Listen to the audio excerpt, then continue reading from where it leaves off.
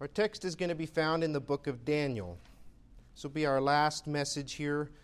We've spent a number of weeks just looking at the wonderful example of Daniel.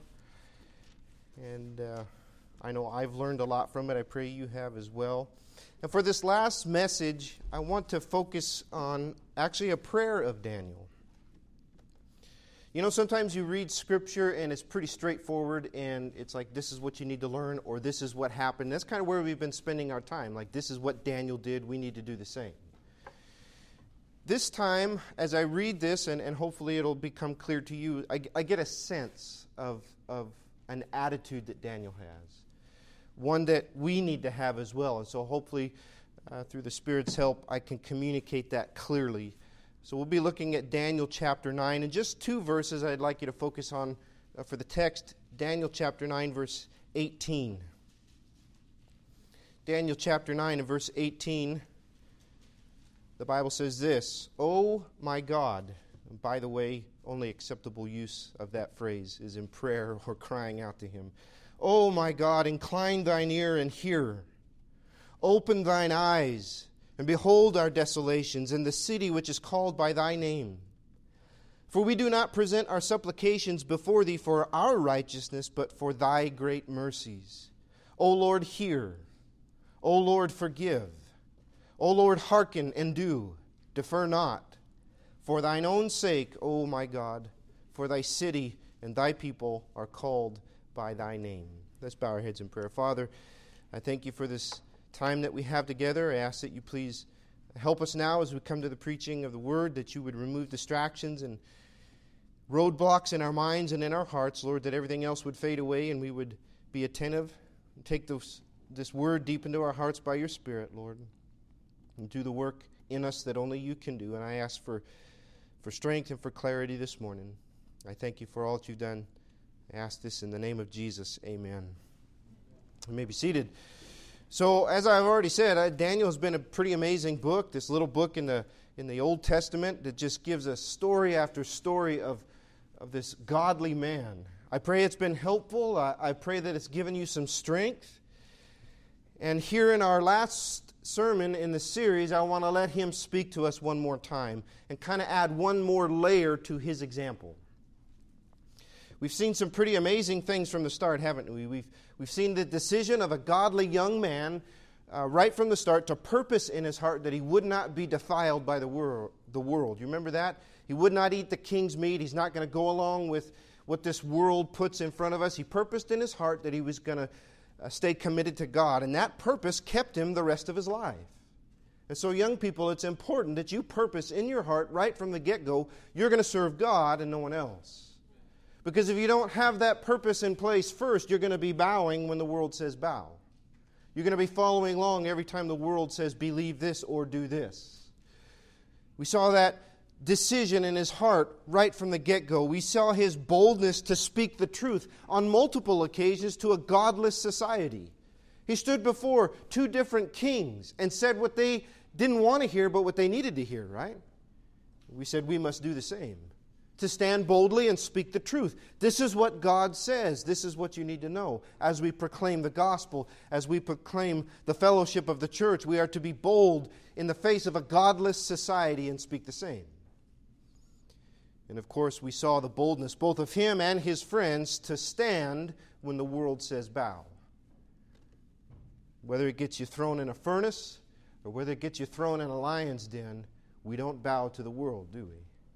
We obey God rather than man, just as Daniel and his friends did. And hopefully all of those messages have challenged us. We are bringing back that old school phrase, dare to be like Daniel. I think we surely need to in this day and age. But what we don't get in the story of Daniel is a whole lot of behind the scenes. We know he's godly by his actions, right? There's no mistaking in what he does. From the fruit of his life, you can look at him and there's not a whole lot to guess about. We can say that man is godly because of what he does. And Jesus makes it clear too. In Matthew chapter 7, verse 16, he says, "You shall know them by their fruits." Daniel is known by his fruits. And it's clear, even in this time, who some serve. It's funny, when hard times come along, I'm thinking back into the major events of just my lifetime. I remember 9/11, and when that happened, and how seemingly the heart of the nation all of a sudden turned towards God and was thinking about godly things. Even as this situation we're in, as it first came and as it has continued to play out, there was a lot of people turning their hearts more towards godly things than they were before, right? But it's also seemed as time goes on and things begin to kind of drift back, fruits are shown. People show what they serve. People show who holds first place in their life. And so the church is emptied out. Bibles were put back on their shelves, and people drifted away again. You look at the Scripture, there's no doubt who Daniel serves. But here in this passage, we get a look at why. We get a look behind the scenes into his heart. In Daniel chapter 9, which is right in the middle of all this prophecy, all these wonderful visions that Daniel's get, and we often pay attention to the last part of chapter 9 because that's the 70 weeks and all that whole timeline. We look at that last part of the chapter, but right in the middle of all of it is a prayer. And in that prayer, we get to see deep in his heart what makes him tick. What makes him do the things that he does, and how he faces the trial and what moves him at his core. So not only has Daniel given us an example in action, he's going to give us an example in the right attitude. The right attitude. So I want to spend some time with that today. I want to address the question, how should we feel about what's going on? What is to be our core motivation in this time that we find ourselves in? We've already outlined our stand. We did that last week, right? We will not bow. The church doors will be open because we obey God rather than man. And even though there are orders and executive action or whatever you want to call it, our obedience to God supersedes obedience to the law in that matter. We've outlined our stand in that. But what about our attitude as we stand? That's what I want to address today. Are we to be defiant in it? Are we to be angry and distressed and bitter as we stand as we do?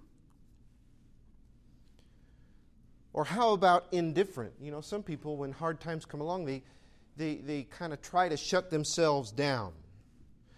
And so when you hear about current events or you hear about the state of the world, you try to just shut off your emotion. Well, can I say this morning, that's not possible. You cannot go through life without feeling, without being affected by what's going on around you. It's in our very design by our Creator. God has made us to feel. We are emotional beings on purpose. And that's part of being made in the image of God. That's not a result of sin. When you feel love or you feel happiness or you feel joy, that's not a result of sin. That is put there by your Creator. We are made to feel the wonders of love. I love being married. I love having a family. I love feeling that love that God has created and God has made us to feel. Or the heights of joy. We love laughing, don't we? It's some of the greatest times probably in your own memory banks is when you're sitting around with people just laughing at the right stuff, I guess. But having a good time and the warmth of a smile and the feeling of laughing and all the joy that comes with it, we're made to feel those things. And yes, there are some feelings that have come from the fall.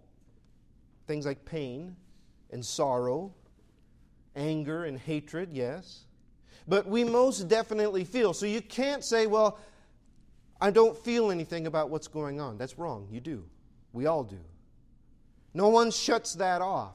Even in bad situations, they're going to affect us. And Daniel is in a bad situation. He's in captivity to a godless nation, right? So he's going to feel about that. And sometimes the bad situations bring the most fervent feelings, the most raw emotions within us. Let me just simply ask a question. Who here is angry at what's going on? with all the flag burning and the Bible burning and the business trashing and the innocents being injured and businesses being closed and the constantly changing orders and the numbers that never seem to make sense. Anybody a little bit angry about that? See, we feel, don't we? It affects us. Well, the question is, how are we as God's people to bring those feelings and focus them in the right direction that is God glorifying, that is Christ exalting, that shows Him? How should we feel about what is going on? And what is the righteous, acceptable mindset that we as God's people ought to have in this time, right here and right now? I think that's a pretty legitimate question.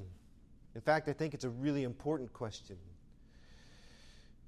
Because how you feel impacts your actions, doesn't it? Why do you do things for your wife? Why do you do things for your husband? Because you love them. Why do you take care of your kids? Because you love them. Why do you go to work? Because you have a sense of duty. You feel obligated, right? How we feel about something motivates our actions. And so in this time, when everything's kind of upside down and things don't make sense and we all know how it's affecting us, are we just to walk around letting every impulse control us? Letting every feeling hold absolute sway over what we do or do not do?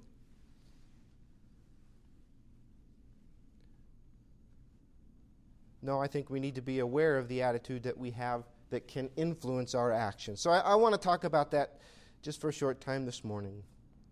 How we feel about all that's going on can change our perspective. It can change our actions in it. And I see that in the text this morning.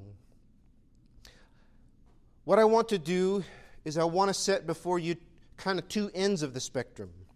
The text is the goal. How do we get there? And how did Daniel get to the way that he felt and the heart that he has, as we'll see, as opposed to something else that we'll look at. This whole thing has caused me really to stop and to ponder my own heart in this. Because quite often, let me tell you right now, I'm not in the right place. I'm walking around bitter and angry and spiteful. Every news story that comes along, every headline that I read, and that's not necessarily the right attitude, is it?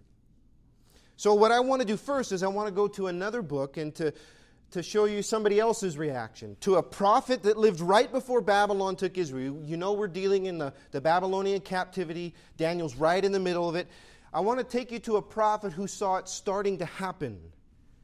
And a prophet who writes down his reactions. And man, they're real. They're raw.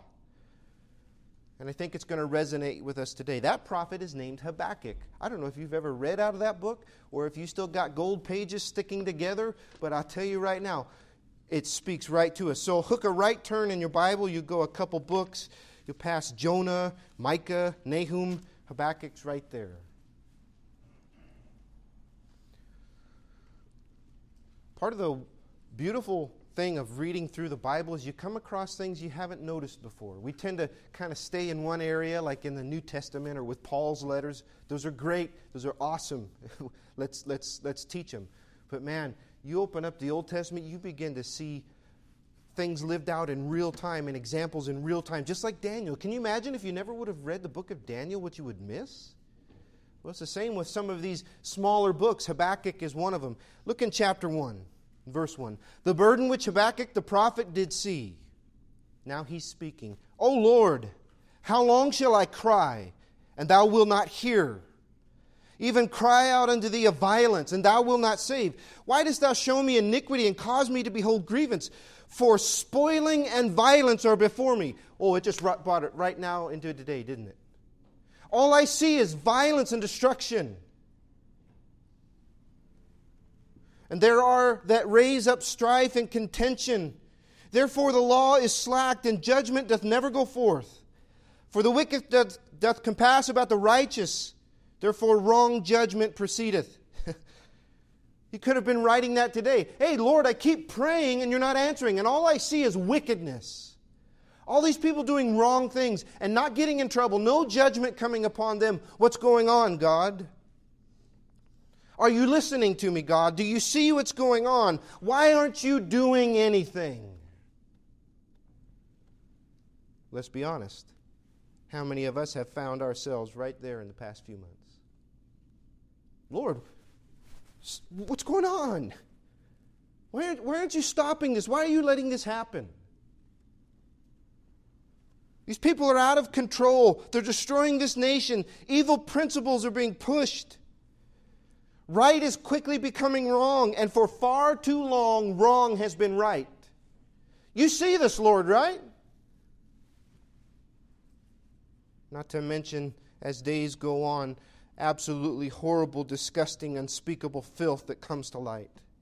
Makes you pray, God, make them stop and stop them now. Why are you letting this happen? Why won't you stop this? That's his question to God. And he is angry. You can see that, right? He is angry as he asks this. Lord, what's up? He's angry over sin, angry over God's allowing this and seemingly not caring about it. Now let me be clear.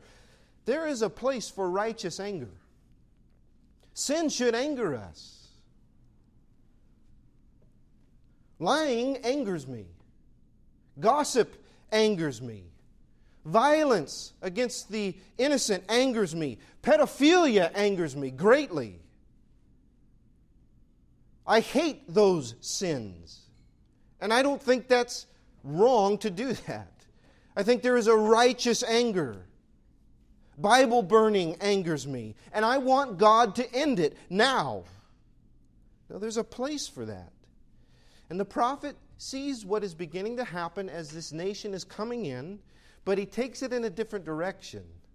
Lord, I see this happening. Why aren't you doing anything? How can you allow this? What's going on? You've let things get out of hand. Again, if we're honest, we can find the same attitude in our hearts.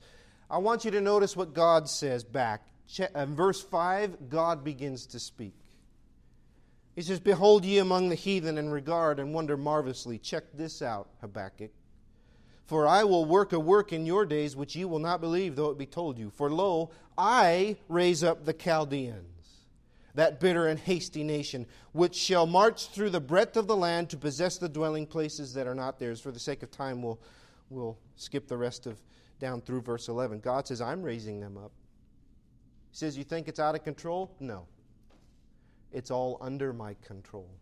In fact, I'm going to use them for my purpose. And shortly after this, Babylon comes in, Nebuchadnezzar comes in, takes away Daniel, takes away the Israelites into captivity. God says, no. You're not going to tell me what I am or am not doing. Let me tell you what I am doing. I'm using them for my purpose, and this is only happening because I am allowing it to happen. God says, I have my purpose in this, and you need to look at the current events and understand God has His purpose in this. This is not out of control. This hasn't gone completely sideways. For whatever it is He's doing, He knows what He's doing.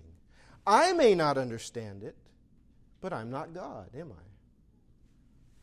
He knows what He is doing. So how should we respond to that? I want you to see how Habakkuk responds. Look in verse 12. Habakkuk is speaking then again. Art not thou from everlasting, O Lord, my God, my Holy One? We shall not die, O Lord.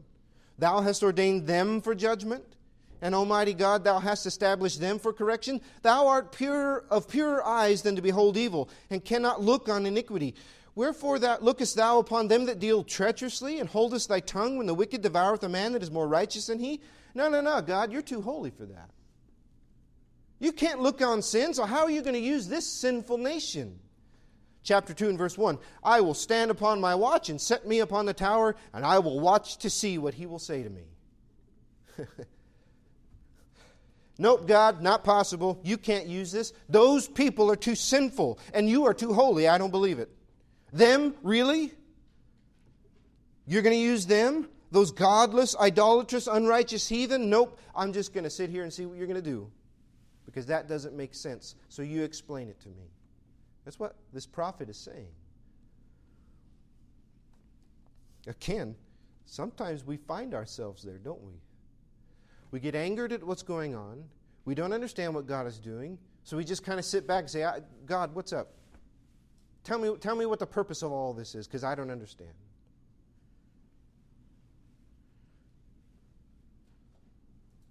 There's danger in that mindset. Here's the danger: self-righteousness. Self-righteousness. You're going to use those people? Those sinful people? How could you do that? How could you let them do that to us?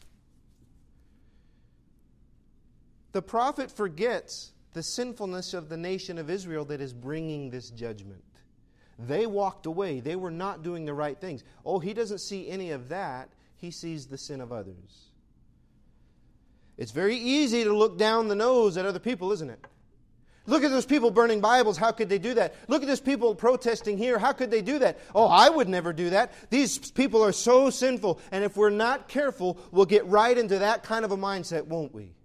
Look at all those sinful people. I am so good. Thank God I am not like the other people. Sound familiar? Like a Pharisee who looks at a publican and says, thank God I'm not like them. I do all this. I go to church even when we're not supposed to. I give my money. I read my Bible. There's only one went away justified, and it was the man who was humble before God, right? Not the Pharisee. What this prophet's reaction is self-righteousness. Look at, how could you use those people? Not to say what they're doing is right, but it's the attitude within them, you see. Habakkuk gets a wake-up call. Look in chapter 2 and verse 2. The Lord answered me and said, hey, write this down. Make it plain. Verse 3, it's going to happen. But there's something you need to know first. Verse 4. Behold, his soul which is lifted up is not upright in him, but the just shall live by his faith. That's where Paul quotes it from, this book. In the book of Romans, when he says the just shall live by faith, he's quoting from here. You know what God says? Oh, hold on a second. Your soul's awful lifted up within you, isn't it? That's not right before me. You know who is right? Those who live by faith. Those who have faith in my working, faith in my sovereignty, faith in my plan.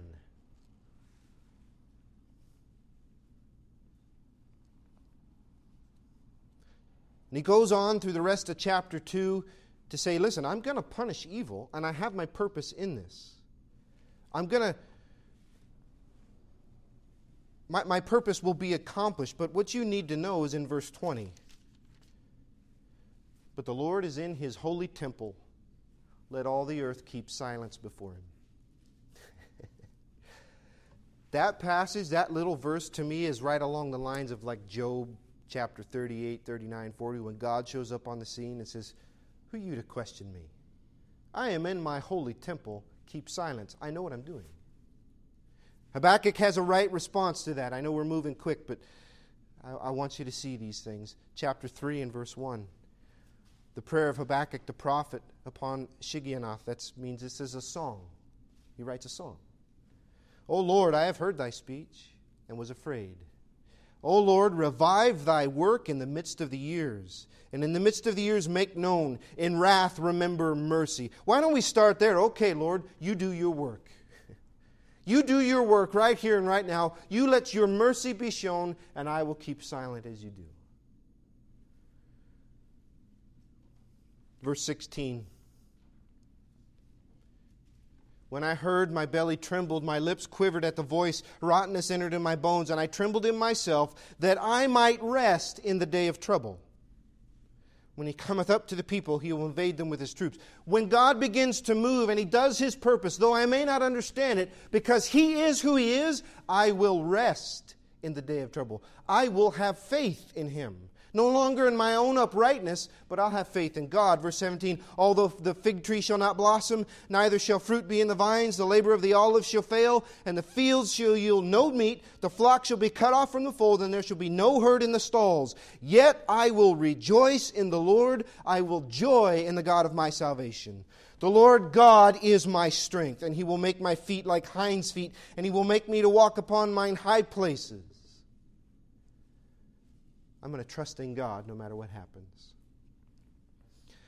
Habakkuk moves from anger to peace, doesn't he? From questioning God to now trusting Him completely. That's faith. Faith brought him there. Let me just say, are you there this morning? That's the first step. Are you trusting that God knows what's going on, that He is in control of all things, that He has a purpose? Because until we come to that, we're going to find ourselves right at the start, just angry and bitter and self-righteous. Until we begin to trust in God. Lord, I may not understand, but I know who You are. I know all of this in some way, some purpose is working for not only Your purpose, but for my good. Doesn't the Bible say that? All things work together for the good of them that love Him and who are called according to His purpose in Romans 8:28. That's faith. That has to be step one. I go there because that has to be step one. Faith in the trial, right? And it's crystal clear that Daniel had faith. We don't find him questioning anywhere, do we? Even as things roll on, he's faithful. But it's not just faith. There's more to it. And here's where I want to begin to add the other layers. Now we'll go to the text. Oh, that's kind of just the intro. But have faith. Don't be angry. We're going to simply probably read most of Daniel chapter 9 or the verses of his prayer there, and you'll feel it. I don't have to say anything. You'll feel it. You'll feel his emotion, okay? Daniel chapter 9 and verse 1.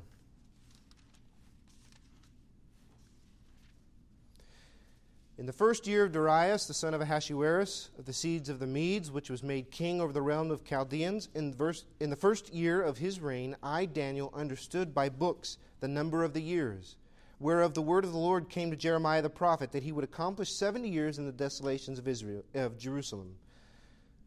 He says he's in the first reign of this king. That's the end of chapter 5. This is the guy who put him in the lion's den in chapter 6. Okay? And as that's taking place, he's reading his Bible. This book is the Bible. In fact, he's reading Jeremiah, right? I understood by books the number of years whereof the word of the Lord came to Jeremiah the prophet. He's reading the writings of Jeremiah, who wrote his book shortly before they go into captivity. The passage he's reading, which we don't have time to go there, is Jeremiah chapter 29. We read that last week. Remember how God is speaking to Jeremiah? He says, I'm going to bring judgment through Babylon. And he gives some instructions, like when you get there, you build houses, you plant gardens, you build your families, you carry on and pray for the peace of the land, because if the land prospers, you do. And after 70 years, I'm going to come and bring you back home. He says, I know my plans for you, my ultimate plans for you are good. I have an expected end. Well, Daniel's reading this, and he does some simple math. Daniel's been there from the start of captivity, well over 70 years. And you know what he realizes as he reads the Bible? It's time. It's time for God to move. God's going to keep His promise. God's going to end all this, like He said. And I want you to notice his reaction. Because if he was a little bit more like me, thank God he's not, he might think along the lines of this: it's about time. All right, God, get them. Destroy them. Oh, this is going to be so good. I'm going to sit back with my bucket of popcorn and watch God just stomp on some people and grind them to powder and lift us up over them and make them desolate. I'm going to sit back and watch all this. Payback is going to be good. Again, I struggle with some things. Thank God Daniel's not like me. That's not how he reacts. I want you to watch as we read his prayer. I want you to listen as he prays. You see his heart. You feel his heart. And it's a heart that we should have too. Let's pick it up in verse 3. Daniel speaking says, And I set my face unto the Lord God to seek by prayer and supplications with fasting and sackcloth and ashes. And I prayed unto the Lord my God and made my confession. And said, O Lord, the great and dreadful God, keeping the covenant and mercy to them that love Him and to them that keep His commandments, we have sinned and have committed iniquity and have done wickedly and have rebelled. even by departing from thy precepts and from thy judgments. Neither have we hearkened unto thy servants the prophets, which spake in thy name to our kings, our princes, our fathers, and to all the people of the land. O Lord, righteousness belongeth unto thee, but unto us confusion of faces, as it is this day. To the men of Judah, and to the inhabitants of Jerusalem, and to all Israel that are near and that are afar off, through all the countries whither thou hast driven them, because of their trespass that they have trespassed against thee. O Lord, to us belongeth confusion of face, to our kings and to our princes and to our fathers, because we have sinned against thee. To the Lord our God belong mercies and forgivenesses, though we have rebelled against him. Neither have we obeyed the voice of the Lord our God to walk in his laws, which he set before us by his servants the prophets. Yea, all Israel have transgressed thy law, even by departing, that they might not obey thy voice. Therefore the curse is poured upon us, and the oath that is written in the law of Moses, the servant of God, because we have sinned against him. And he hath confirmed his words which he spake against us and against our judges that judge us, by bringing upon us a great evil. For unto the whole heaven hath not been done as hath been done upon Jerusalem. As it is written in the law of Moses, all this evil is come upon us. Yet made we not our prayer before the Lord our God, that we might turn from our iniquities and understand thy truth? Therefore hath the Lord watched upon the evil and brought it upon us. For the Lord our God is righteous in all the works that he doeth. For we obeyed not his voice. And now, O Lord our God, thou hast brought thy people forth out of the land of Egypt with a mighty hand, and hast gotten thee renowned, as at this day we have sinned, we have done wickedly. You see that? You feel that? His prayer is confession. Do you see how many times he says, God, you are good, we're sinful. You are righteous, we're not. We are in need of your grace, of your mercy. Look down and help us. Look down and restore us to where we need to be. You've done so much for us, yet we have walked away. That is amazing to me. There's no bitterness. There's no anger. There is brokenness for sin and its effects. If of anyone we read in the Bible, save maybe perhaps Job, Daniel had a reason to be bitter, right? He could look back and say, man, I did nothing wrong, and yet I got in all these different situations which God delivered me through, but these people won't leave me alone. He could get so bitter, but he's not. He could be jaded and callous, filled with hardness, but I don't see one bit of that here. You know what I see? A repentant, tender, broken, humble heart.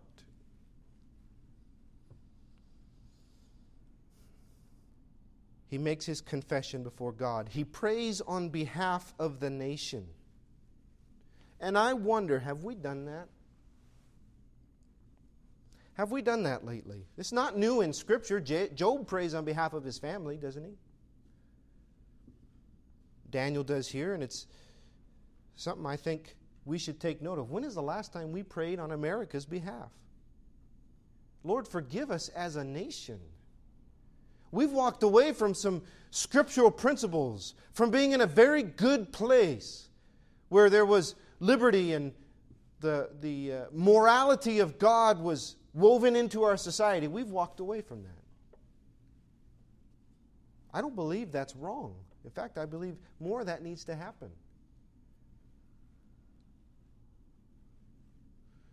Have we prayed on the church's behalf? Lord, help your people to be a brighter light. Help this church here to be a brighter light. Have we prayed on our family's behalf? And instead of asking for more stuff and for ourselves, have we prayed for others? Have our hearts been broken for the sin that we see in the world? The wholesale rejection and ignorance of God.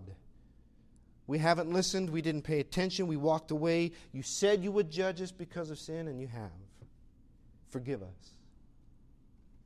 His heart is broken for what is going on, for what he sees, for the sin, the inattention to God's word. And he longs for the restoration of the nation, for the strengthening of God's people, and for God to set them back on the right path. That's the question. Is that what we have felt?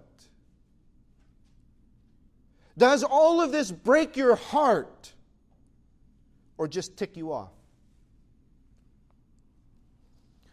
Does it make you so angry you can't even speak to somebody who feels differently than you? Or somebody who might support whatever is going on? Are you just so angry and so bitter and so hard?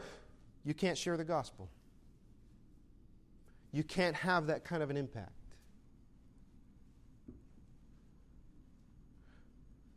And you're just waiting for God to bring His judgment down. Or do we see past what's going on to the reasons underneath? This nation is in distress. The nation is failing. Things seem like they're spiraling out of control. And do you know why? It's not necessarily leftist politics. It's not the incessant push of the media. It's sin. It's sin. The world is fallen in sin, and it's going deeper every moment. It's human nature. Why do people do these things? It's our fallen human nature, you understand? Nature that is fallen in sin without good. There is none good. There is none righteous. None seeketh after God. All have sinned and come short of the glory of God. Doesn't the Bible tell us that? That's why. We have to understand that, beloved. This is just human nature doing what it does. And that human nature needs redemption. It doesn't need reform. It doesn't need a new political party. It needs redemption that comes only from Christ.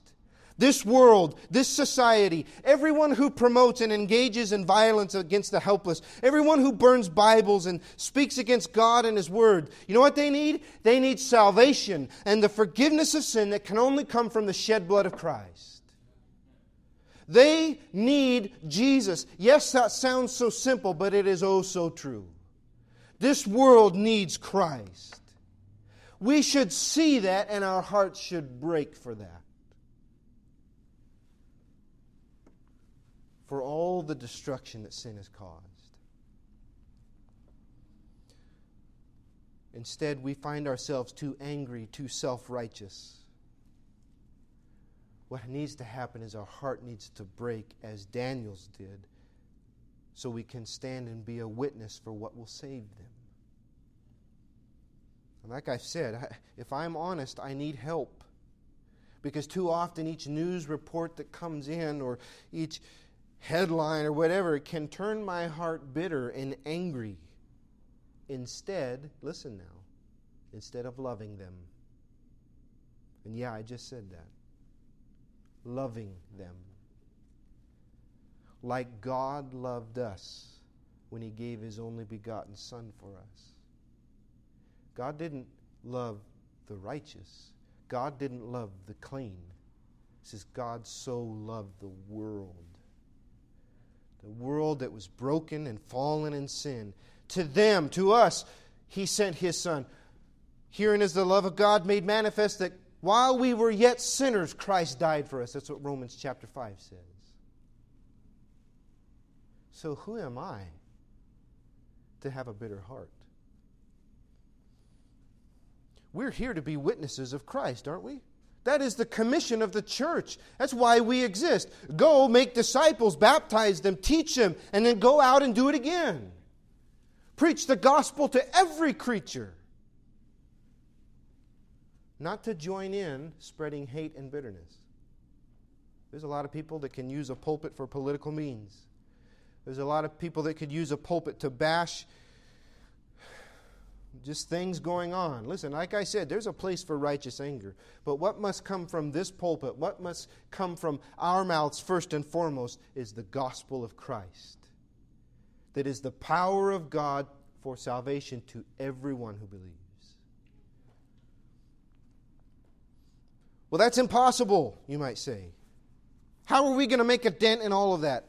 What is impossible with man is not impossible with God.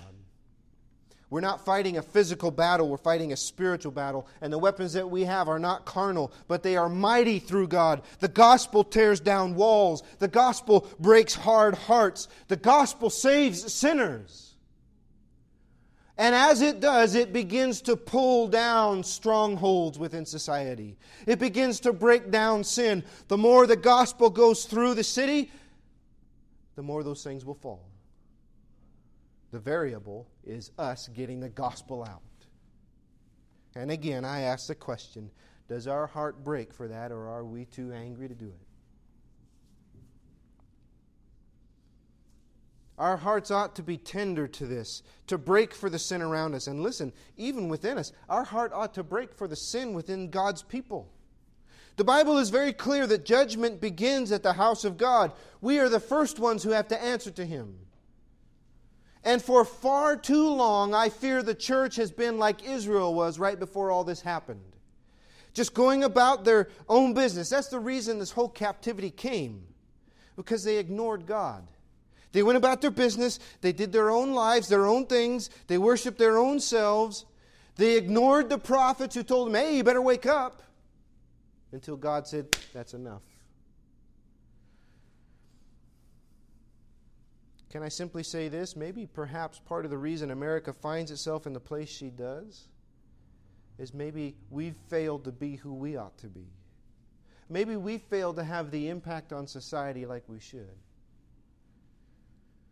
Maybe we got a little too self-righteous looking down our nose.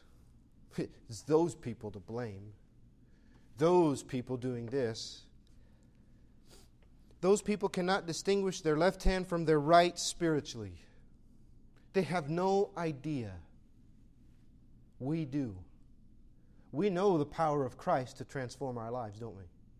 We know what it's like to be dead in sin, and the next moment as we placed our faith in Him, to have eternal life. We know the power as we fellowship with Him and we commit our lives to Him, of Him to walk with us and carry us through the hard times and to just pour His blessings. We know what it's like to be with Christ. They don't. We ought to tell them. We ought to have a tender, broken heart like Daniel. Verse 16, as we finish up.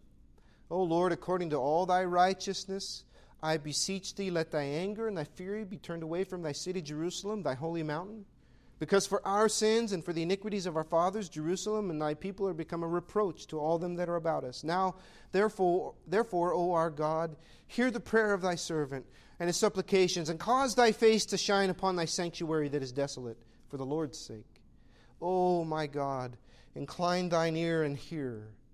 Open Thine eyes and behold our desolations in the city which is called by Thy name. For we do not present our supplications before Thee for our righteousness, but for Thy great mercies. O Lord, hear. O Lord, forgive.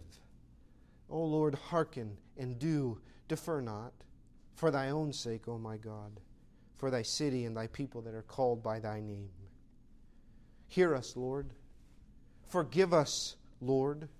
For Your sake and Your sake alone, for Your glory, bring restoration. Let Your glory be seen. Let Your mercies be seen, even though we have sinned. Forgive us and restore us. Can you feel the heart of Daniel? What moves him at his core? What sustains him through the trial? What motivates him to take the stands that he does? He's a godly man with a godly heart that produces godly actions. One more way that he's an example to us. Listen, if our heart is grounded in faith, if our heart is at peace with His purpose, one that is broken for the lost and for sin within our own lives, if our heart is focused on God and His glory, we will be a force to be reckoned with, the same as Daniel. We ought to dare to be like Daniel in this matter. Sometimes taking a stand is easy. Sometimes standing up and saying, I will not bow, or sometimes speaking the truth. Sometimes that's easier. Sometimes it's the harder part to have the right attitude. To love those who curse you. Or how does the Scripture put it? Bless them that curse you. Do good to them that despitefully use you. Sometimes that's harder, isn't it? But a godly heart is going to produce right actions. We ought to meet the hatred and the raging of the nations with faith and love. Does that mean we roll over to every whim of the world and say, well, God must have His purpose in this? No. We stand firm and we contend for the faith, as Jude says in his letter, but we do so with love, with a heart like Daniel.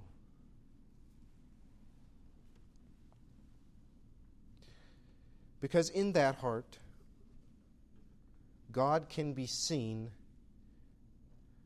unmistakably.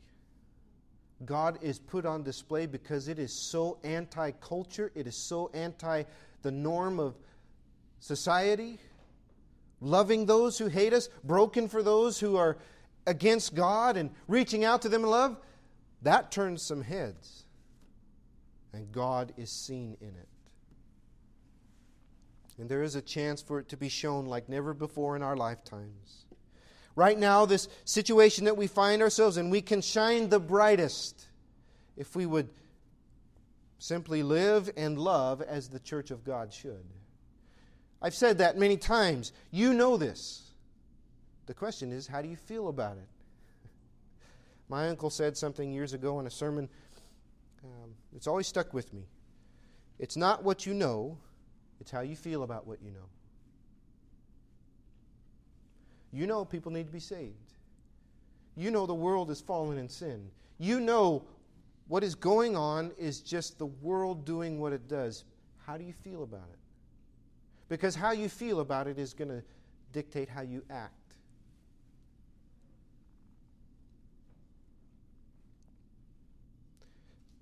Time is done. You know, if we truly have this heart and we truly stand as a Christian should, we truly have this kind of attitude, all I can say is it is amazing what God can do through that. We have no idea what God can do. He can turn hard hearts. We can see restoration of lives. We can see restoration of churches. We can see restoration of people in this nation if we have the right heart. I was going to go to another passage of Scripture, but let me just end with this. Daniel saw restoration. You know, it's told us in Scripture he continued to the reign of Cyrus. That's pretty important. Because God moves upon the heart of that king to bring Israel back. Daniel was carried away in captivity at the start.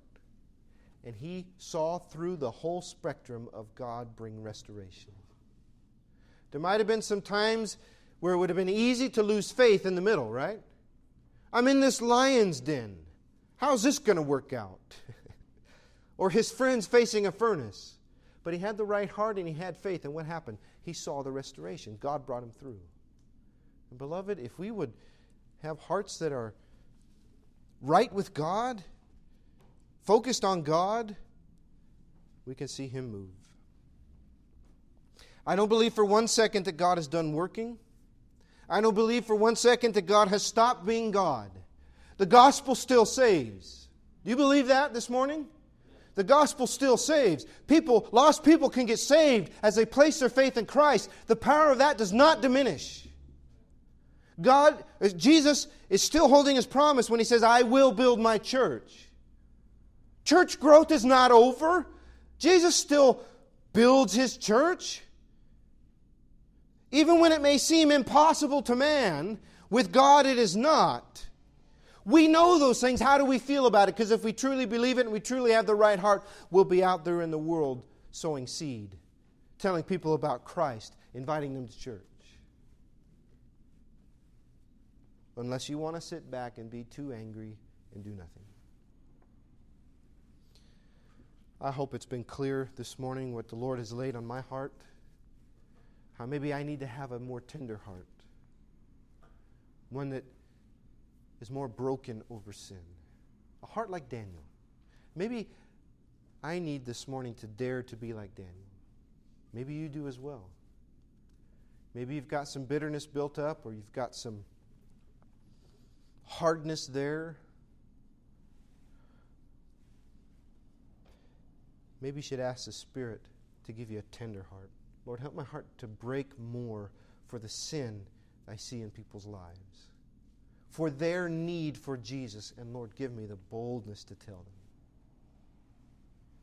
Maybe we need to dare to be like Daniel, a little bit more like that. Let's bow our heads. Father, I ask that you take these words that have been spoken.